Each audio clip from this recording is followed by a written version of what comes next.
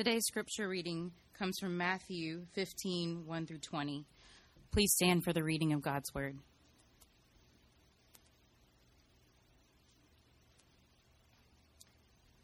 The Pharisees and scribes came to Jesus from Jerusalem and said, "Why do your disciples break the tradition of the elders? For they do not wash their hands when they eat." He answered them, "And why do you break the commandment of God for the sake of your tradition? For God commanded, 'Honor your father and your mother,' and whoever reviles father or mother must surely die.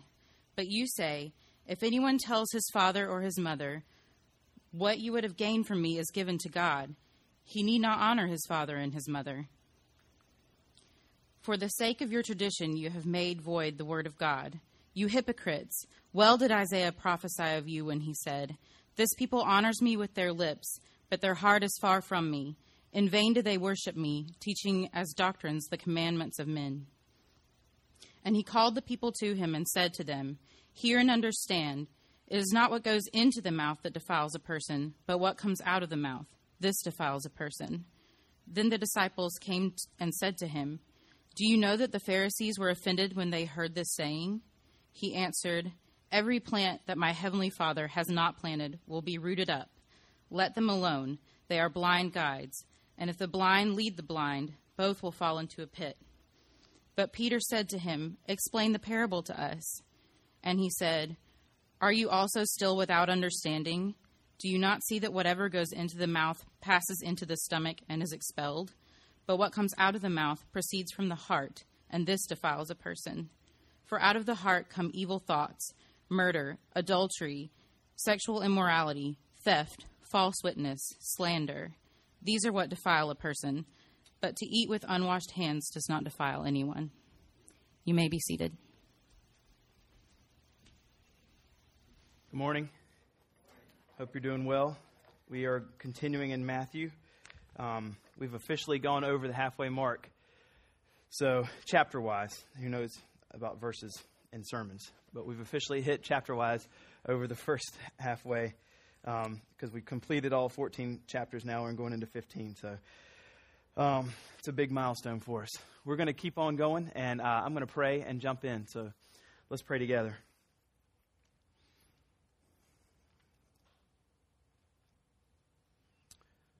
Lord, these conversations that happen in the first 20 verses of chapter 15 are truly amazing. I pray that as we look at it this morning, we don't pass by it quickly. Lord, I pray that as we see these conversations, that we look at our own lives and we can see the invaluable impact of what it would have on our lives.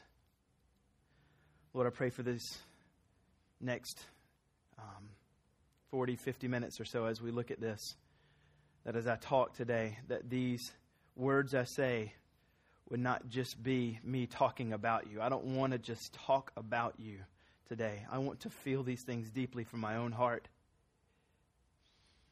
We all want that, Lord. May what we see in your text penetrate deep into our hearts and cause us to overflow with deep desires for change, deep desires to want to press in deeper to the gospel. I pray that this morning, what we hear this morning from your word will cause us to leave in a much different way than what we came in. We love you and we praise in Jesus' name. Amen. The title of today's sermon is A Radical Change of Heart. A radical change of heart. And you're going to see here 3 different conversations. This is not the outline, so don't write this down. I just want you to know. You're going to see 3 different conversations today in this first 20 verses of chapter 15. The first 9 verses is a conversation between Jesus and the Pharisees. The second bit of conversation is just going to be verses 10 and 11 where Jesus talks to the whole crowd. And then after that in 12 through 20 is the third conversation where Jesus just talks to the disciples. That's not the outline, but that's basically the conversations that are happening. But as we're going through these 3 different conversations, I'm hoping that we're all going to, when we see it, things are going to jump out to us and we're going to see how a radical change of heart is what's being talked about. And when I say radical change of heart, I don't mean a self-wrought radical change of heart. I don't mean that you try harder and that you just do better. What we're talking about is a Holy Spirit wrought change of heart that happens in your life. And through these first 20 verses, we're going to see how Jesus prescribes some of these things happening. We can't cause the Holy Spirit to make these things happen in our lives, but we can certainly pray for it, and we can certainly desire these things. And so as we're seeing this deep, radical change of heart happening that Jesus is talking about, I'm hoping that we'll take a self-pause, if you will, and look at our own hearts and start asking these kind of questions about ourselves. And maybe you're going through this right now, and maybe you're not, but as you're going through life, do you ever kind of stop and wonder, what is going on with my life spiritually? It's just been far too long since I have been at a place where I really feel like things are going well with Christ. Do you ever stop and look back over a period of time in your life, a week, a month, a half a year, and just crave a deeper walk with God than what you don't have? Have you ever go through that period of time and just say, I don't know what to do? I look back over this last 6 months, this last 3 months, this last 3 years, and I just don't even know what to do. I'm not where I want to be spiritually. I want to have this radical change of heart that seems to be pervasive coming from the Scriptures, but I don't have it. I don't know what's going on. Do you ever feel like you're just going through the motions spiritually, but you can't just put your finger on why it feels like you're just going through the motions? We're going to see 4 different things today that I'm hoping will help you and me address that if that's what's going on in your life.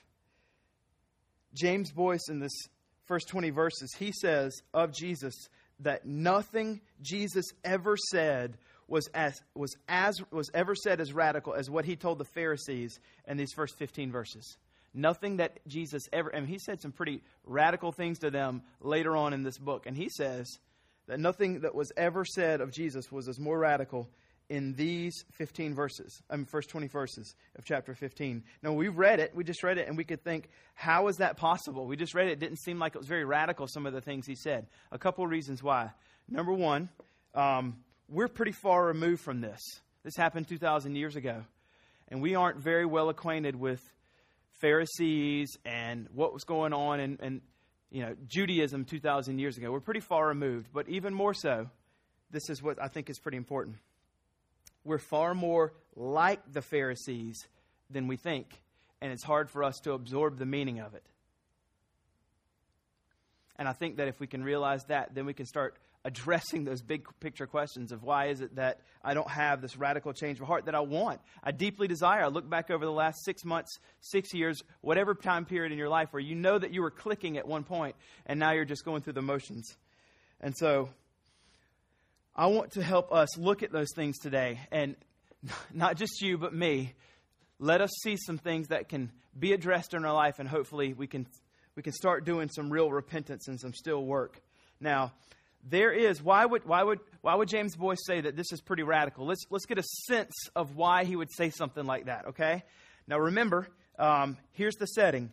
Chapter 14, and really even back further, Jesus is looking for rest. All he wants to do is rest because he's been working so hard at healing so many people over and over. Jesus Christ, God, the God-man, is walking around, and as sick people are coming with him, he's interacting with people that are the outcasts of society. He's dead tired, and all he wants to do is rest. He goes from one side of the eastern sea, the Sea of Galilee. People follow him around. He gets on that, goes to the western side of Gennesaret, but people are following him around all the time. He walks on water. He's doing miracles. People are amazed by his power. They're being healed by their infirmities. He's touching.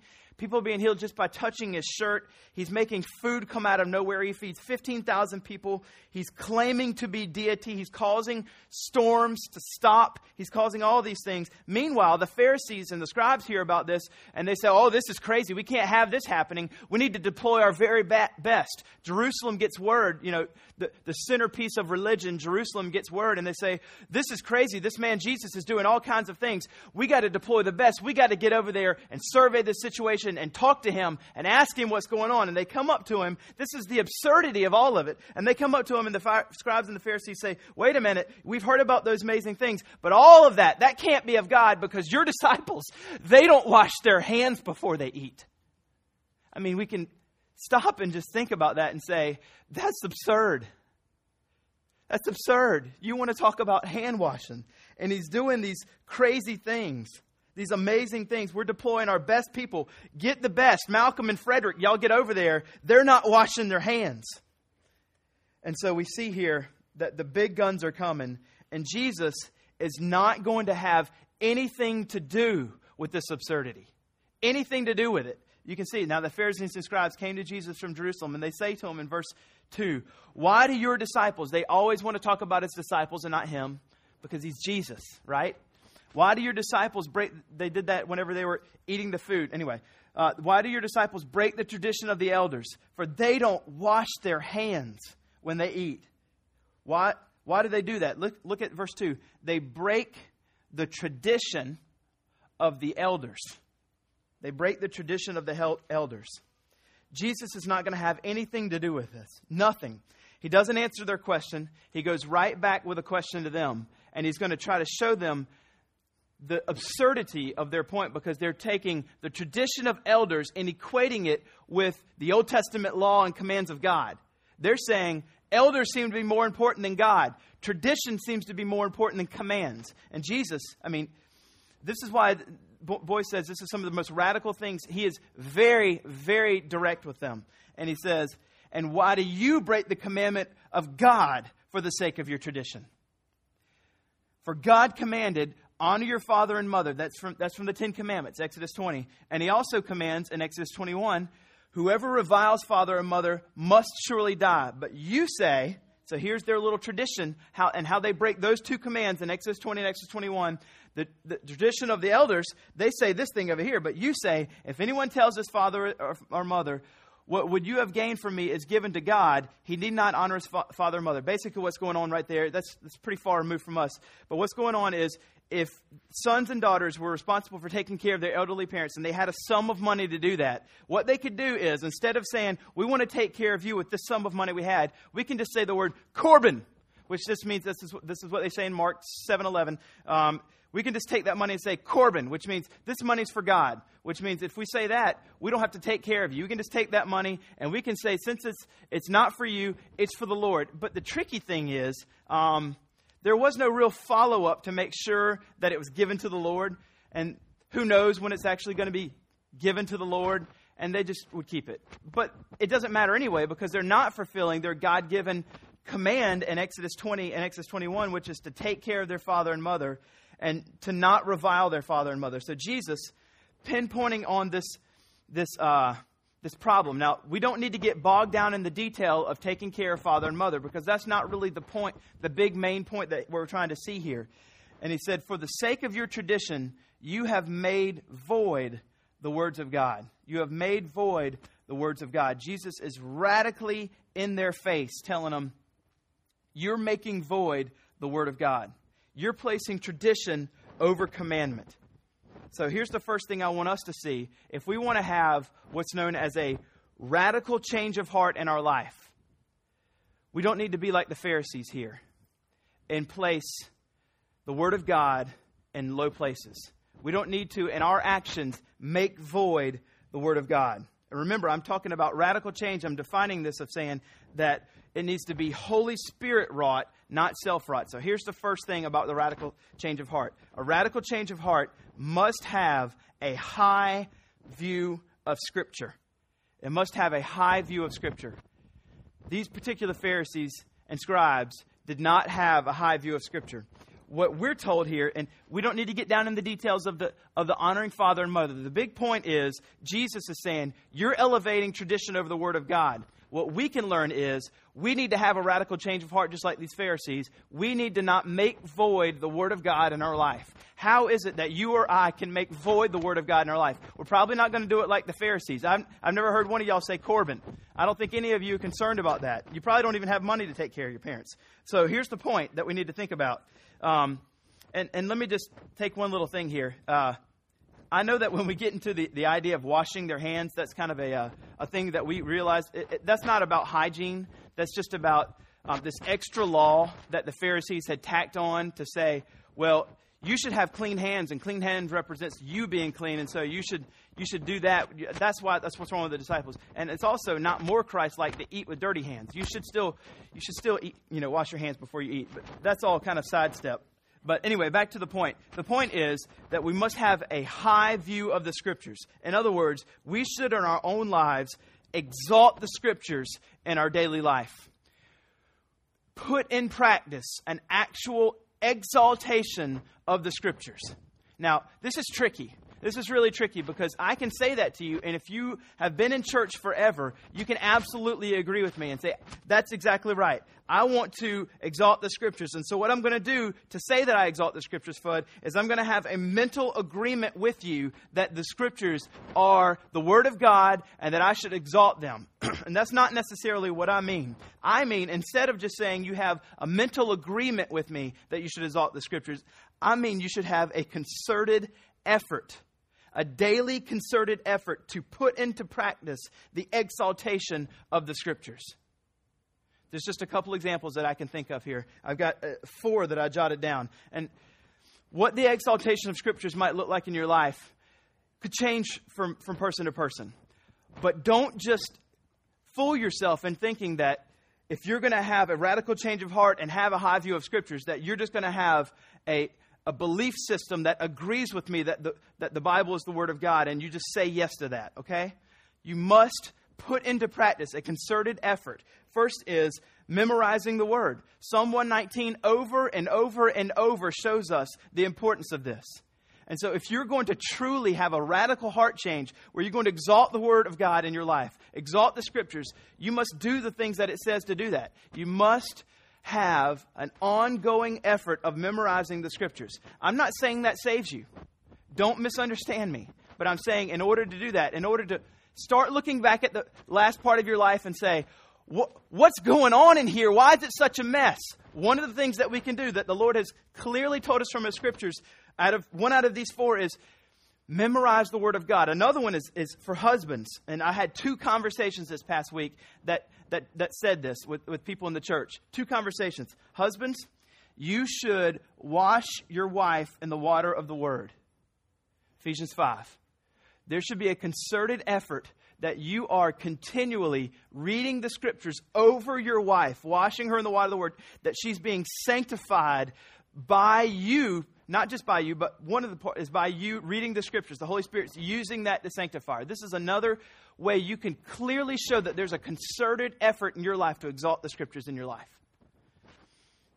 Another way that you can do this is that you would just read the Word daily. If you don't read the Word daily in your life, you may not have a wife or you may not have kids, and you might be really bad at memorizing. But one of the ways that you can exalt the Scriptures in your life, absolutely, is read the Scriptures daily. You want to know why you don't have a radical heart change is because you don't read the Word. If you don't read the Word, you are just what He says in the end of verse 6. You are making void the Word of God. You wouldn't say that. You wouldn't say, you know what, I'm going to try to make void the Word of God today. You wouldn't set out to do that. But if you have an ongoing time where you're not reading the Word, and you're wondering what's going on in your life, what you've done is you've made void the Word of God. Another thing, obviously, that you can do to show that you want to exalt the Scriptures in your life, that you want to say, I'm going to make a concerted effort to have a radical heart change centered around the Word, is that you can have family devotions with your children. It's so important that you help them see just how amazing the Word of God is in your family and in your life. And so if you have kids, you must do this. These are just a few ways that we can do this. This is just a few ways. Now, Jesus moves on here, and He's kind of finished that first teaching section with the Pharisees and the scribes, which are a little bit of a different kind of people. We don't have time to jump into the differences between those two, but He addresses that first place, and this is all going around the heart. We're going to keep seeing that, how the entire first 20 verses of Matthew 15 are all about our heart. But the first thing that we need to see is that a radical heart change must have a high view of Scripture. Now, He's going to even make the conversation even more sharp in verse 7. There's a bit of a tenseness that even starts happening. He's very direct with them in that question. Doesn't answer them. It just goes back to a question and then addresses what's one of the worst things that's going on in their life. That they elevate elders and tradition over God himself and the commands of God. And then in verse 7, he looks at them and he tells them, you hypocrites.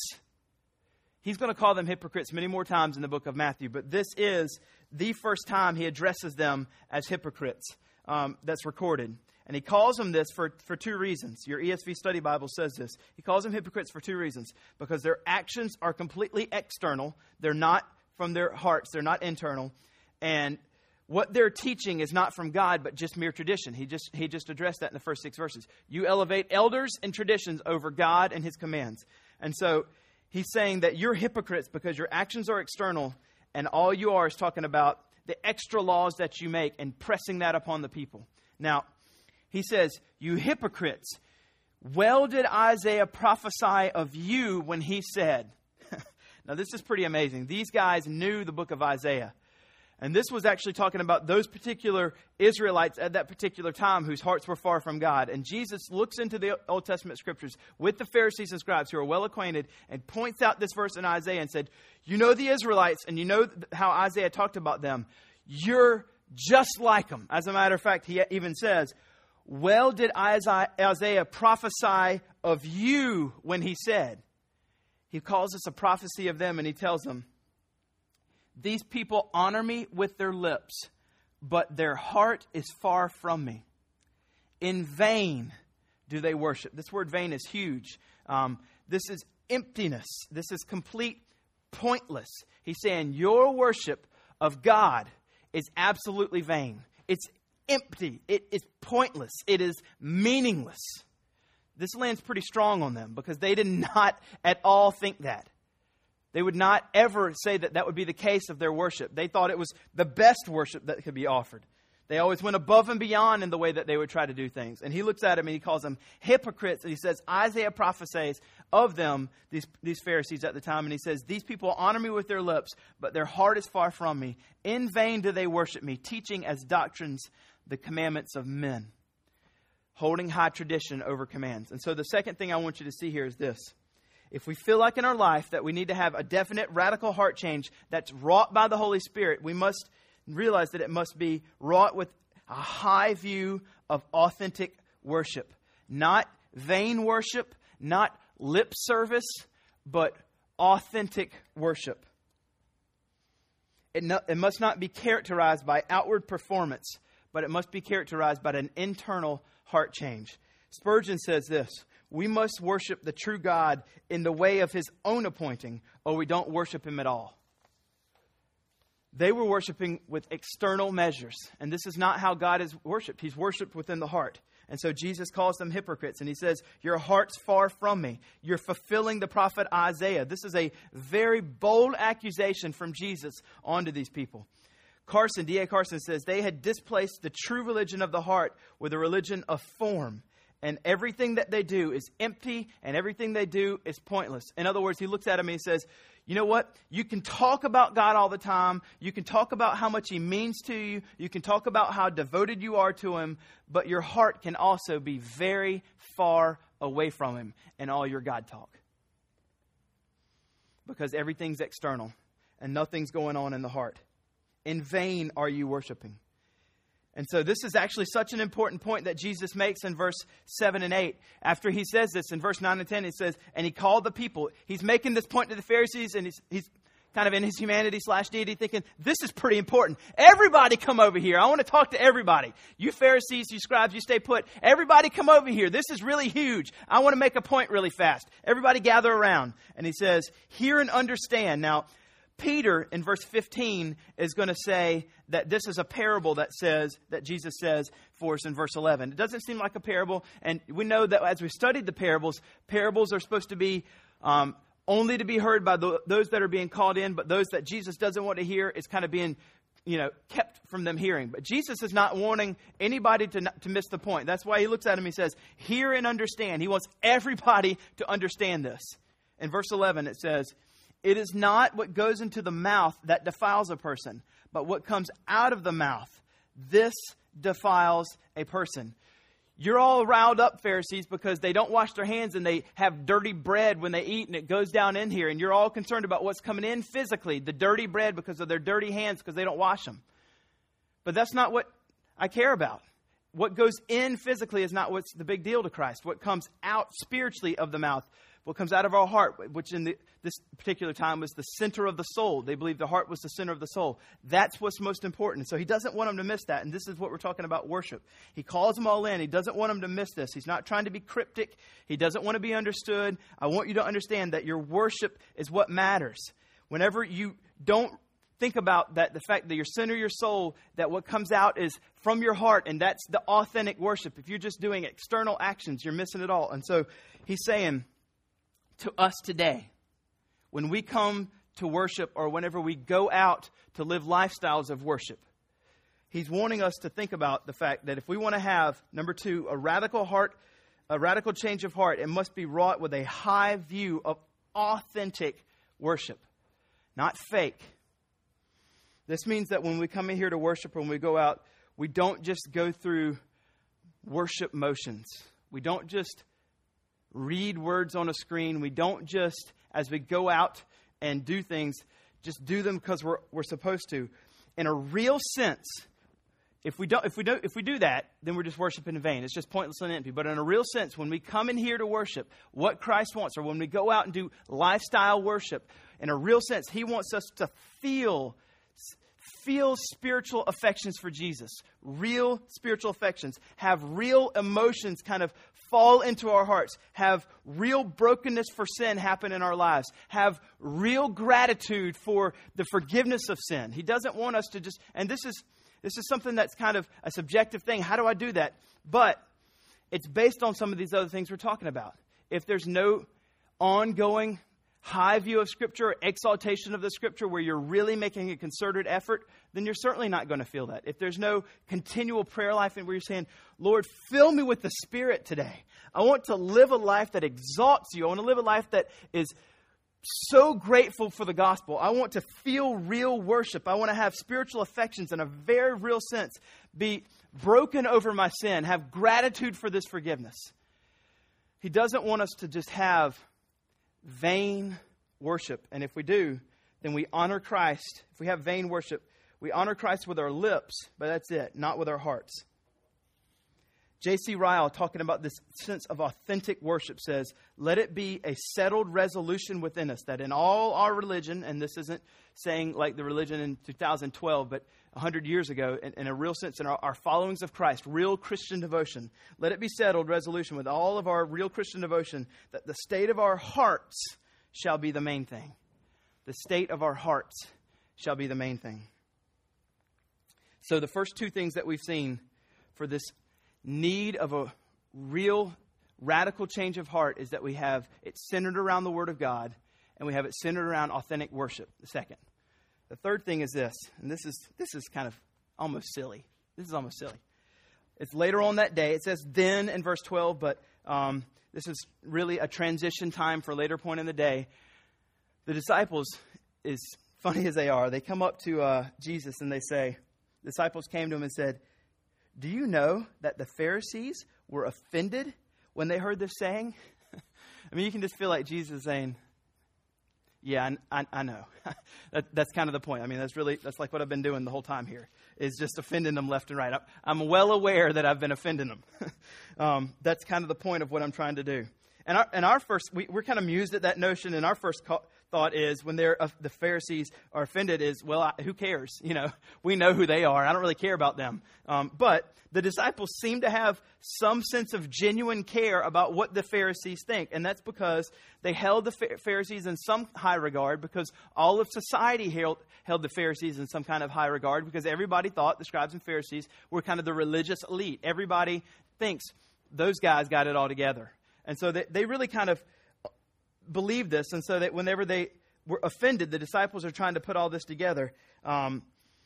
It also shows that the Pharisees did understand the parable, if you will, of verse 11, because they were offended, although the disciples did not understand, which is why Jesus kind of looks at them in verse 16 when they say, explain the parable. And he's like, are you still without understanding? He's kind of like, how is it that you don't understand? The Pharisees understood it and you don't. But all right. And he explains it to them. But what I want to look at here in verse 12 is this idea that there's a clear understanding from the Pharisees of what Jesus is trying to say. You're so kind of like captivated by these external things. My hands were dirty when I ate.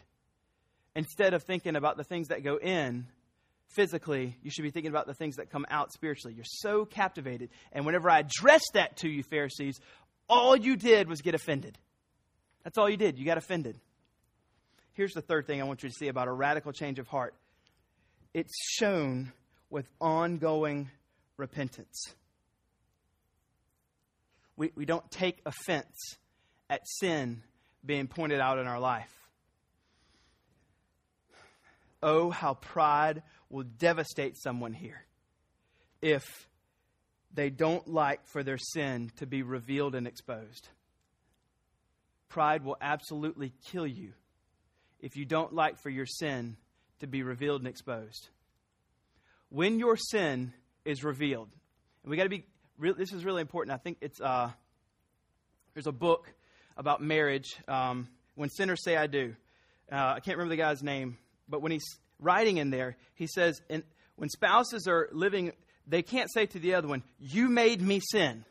That's not actually what happens. What happens is, whenever you sin against your spouse, you already are a sinner, and sin is being revealed to you. They didn't make you sin. You're already a sinner, and it's just being revealed to you that you are a sinner. And so that's what's going on here, is that whenever Jesus addresses it, or if someone helps you see that you're a sinner, what's happening is that the fact that you are a sinner is being revealed to you. And the right response to that is not opposition and offense. How dare you point out my sin? How dare you show me just how sinful I am? We don't want to act like this. If we want to have a radical heart change, a Holy Spirit wrought heart change, then what we would want to have when someone points out our sin, we don't want it to be hard here. We want to have a spirit of ongoing repentance. Now, don't miss this, okay? Because this ongoing repentance I'm talking about is not salvific. It's not going to save you.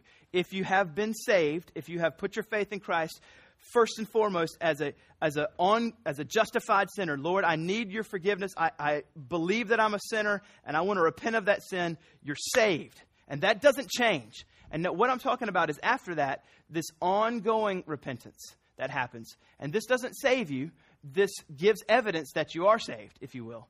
It's that process of becoming more and more Christ-like for the rest of your life. But Martin Luther said all of the Christian life is one of repentance. And so this repentance I'm talking about is not a final, decisive, for justification sense. It's an ongoing repentance. You're still going to see sin happening in your life. This is the experience of Paul in Romans 7. You're going to keep seeing sin happen in your life. And when it does, don't be prideful and rebel against it and get mad and throw a spiritual temper tantrum at the person that pointed it out.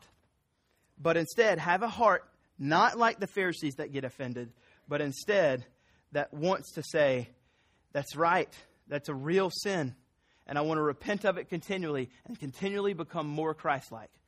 This is huge. I think this is absolutely huge in a Christian's life if they want to continually have this radical Holy Spirit wrought heart change for Christ. That whenever they see sin, they continually repent of it. And this is not easy. I mean, I'm the biggest sinner I know, all right? And so in my house, there are many times per week where my wife lovingly, awesome, shows me, helps me see ongoing sin in my life. And a large majority of the time, I want to act like the Pharisee. That's not true. I want to kind of defend it. But if I really stop and I just take a spiritual time out and say, you know what, that's absolutely true. We all need to think about that and say, am I being prideful here, or is this absolutely true? And I need to repent of it. It's not easy. I don't like it at all. It's not something where I just come up and say, Christy, could you point out more sin in my life? That's just so fun for me. But it's true. We need to stop and say, there are absolutely definite places that I can keep repenting of. And if I do, then I'm going to see a pattern of radical heart change that's going to go back to point number 2. finding myself easier to worship, easier to engage, easier to be more grateful for the fact that God saved me, because I'm finding myself more broken for the sin that I've already been saved for. So that's the third thing. A radical change of heart must be shown with ongoing repentance. Ongoing repentance. Did you know, verse 12, did you know that you offended those Pharisees? And he answered, and what he's going to do here is he's going to give us 2 word pictures about the Pharisees.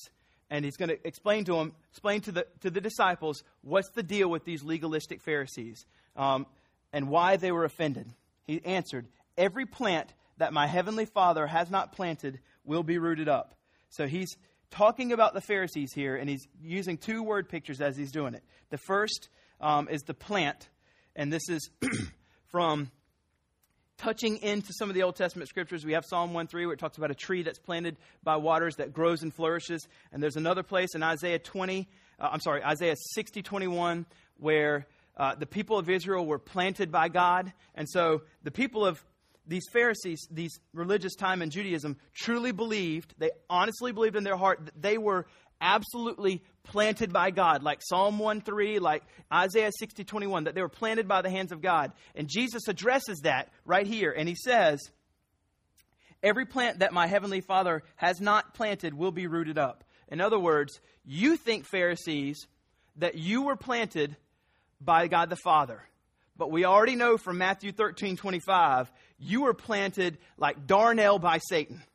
And you are not planted by the Heavenly Father. That's the first thing that he tells them. That they are, this is a shocking teaching, by the way, later on that he tells the disciples about the Pharisees. And then he says to the disciples right here in verse 14, let them alone.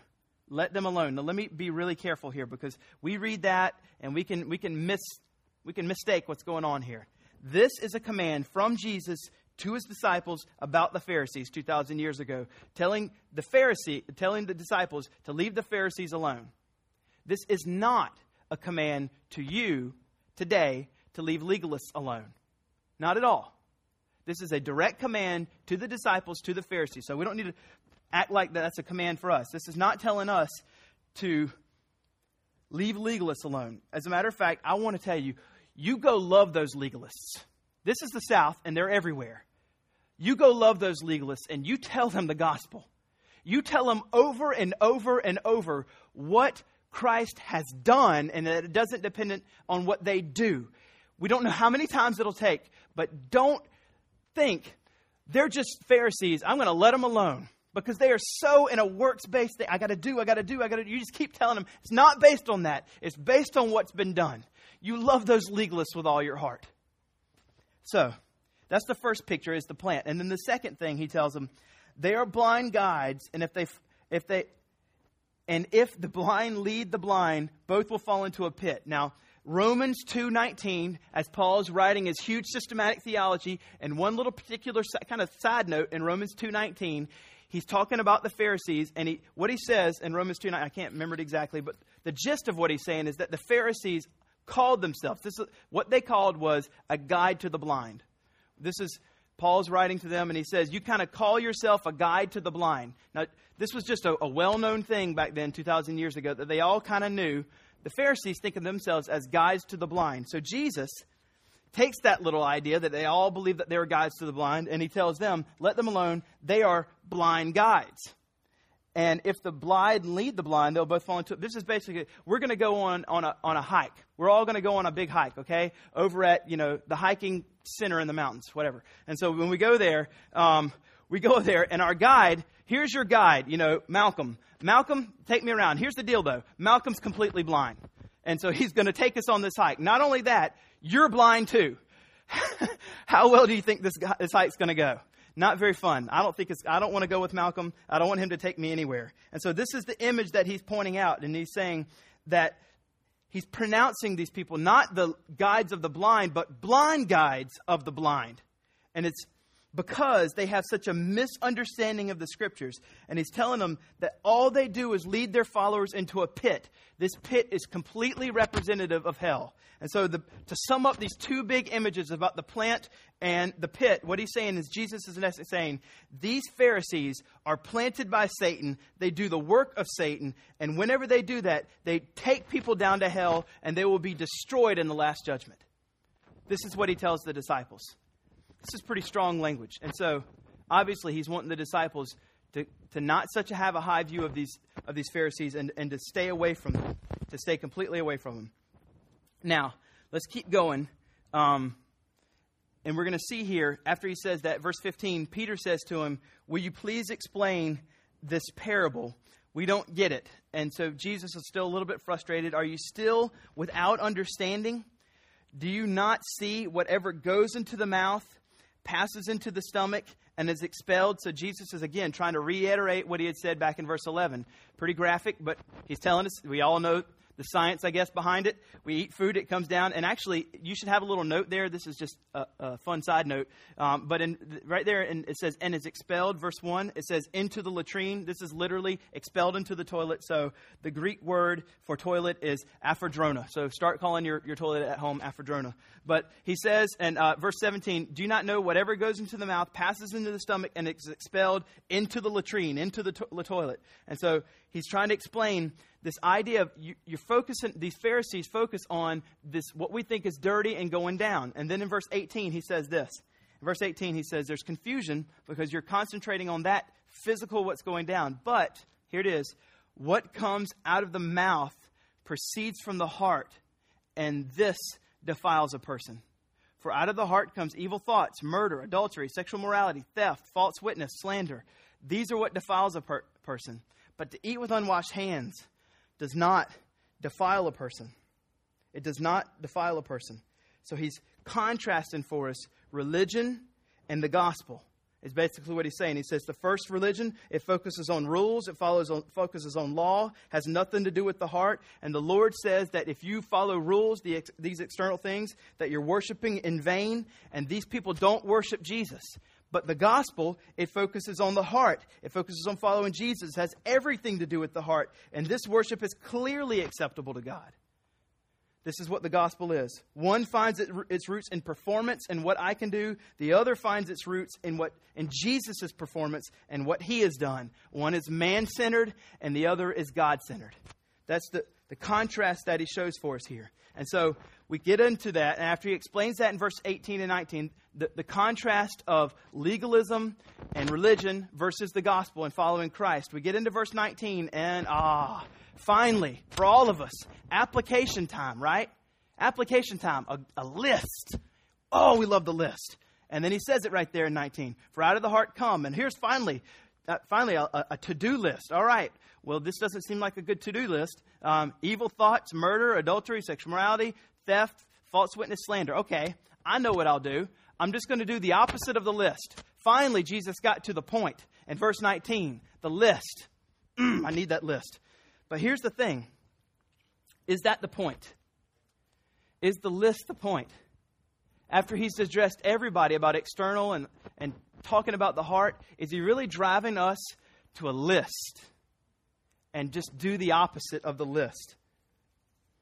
The very needed, very helpful, if done the wrong way, creates a legalist list. What do we do and how do we address this? Is it just do the opposite here? This is so important. You must not miss this. The point of this list is not for you to do the opposite of the list.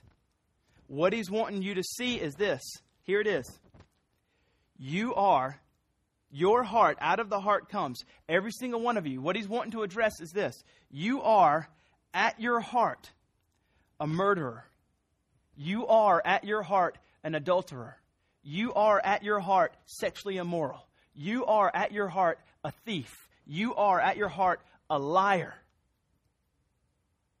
That's what the list is for. Not for you to do the opposite, but instead to realize that you are every single one of these things. This is what he told us in the Sermon on the Mount. You are every single one of those things. And you don't need to do a list. You need to acknowledge that that's who you are and say, I need a new heart. That's who I am. And I can't change by myself. The list is not there to do the opposite. It's to drive us to our knees and say, I need a new heart. This is what my heart does by itself. You want to talk about hand washing. Hand washing. The problem is you need a new heart. There's such deeper things going on here, and these legalists want to talk about washing their hands. You want to talk about hands? Your hands cause you to be a murderer. Your hands cause you to be an adulterer. Your hands cause you to be sexually immoral and a thief and a liar. But hand washer, he says, but to eat with unwashed hands doesn't defile anyone. The issue is not hand washing. You need a new heart. So here's the fourth amazing thing about the radical change that we're asking for. It's all appropriated. It's all found in the gospel. The gospel gives you a new heart. That's radical. This list is for us to say, I'm not here to do the opposite. I'm here to realize that's who I am and plead for a new heart. To take out the heart of stone and put in the heart of flesh. To take out the heart of stone that doesn't feel brokenness and to put in the heart of flesh that feels brokenness. To take out the heart of stone that doesn't feel gratitude for salvation and put in the heart of flesh that does feel gratitude for salvation. I need a new heart. This is what defiles a person. If you don't have a new heart. Psalm 24 says this. Who shall ascend the hill of the Lord? And who shall stand in his holy place? He who has a clean hands and a pure heart.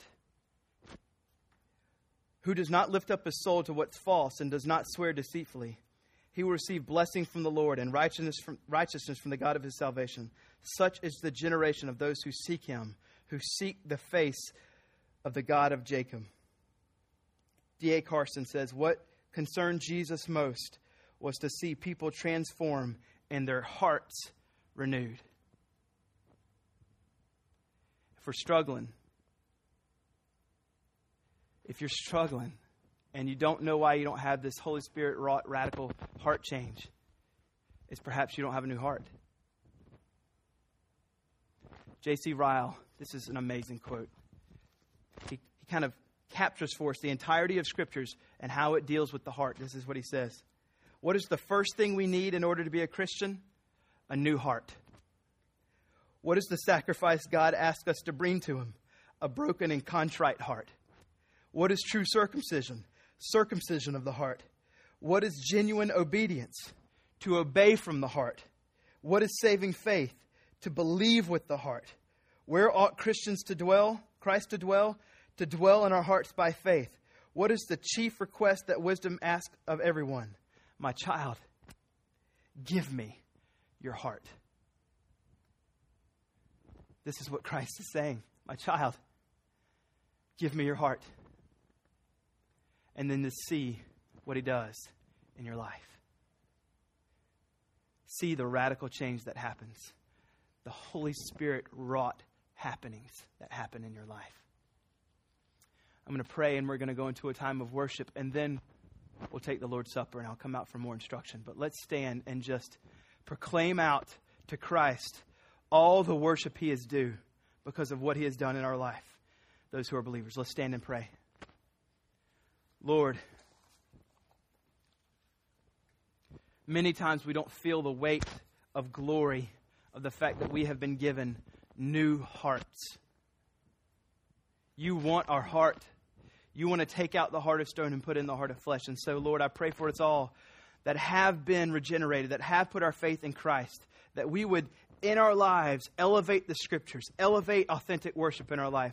That, God, we would be transformed and amazed by this amazing gospel that you have saved us with. And that whenever we see sin in our life, that we would not be offended like the Pharisees, but we would have a life characterized by ongoing repentance. Be with us now as we respond in worship to this true, great news that Jesus Christ has come and died on the cross for our place, in our place, and that by faith we have received complete righteousness and we walk in forgiveness. We pray this in Jesus' name. Amen.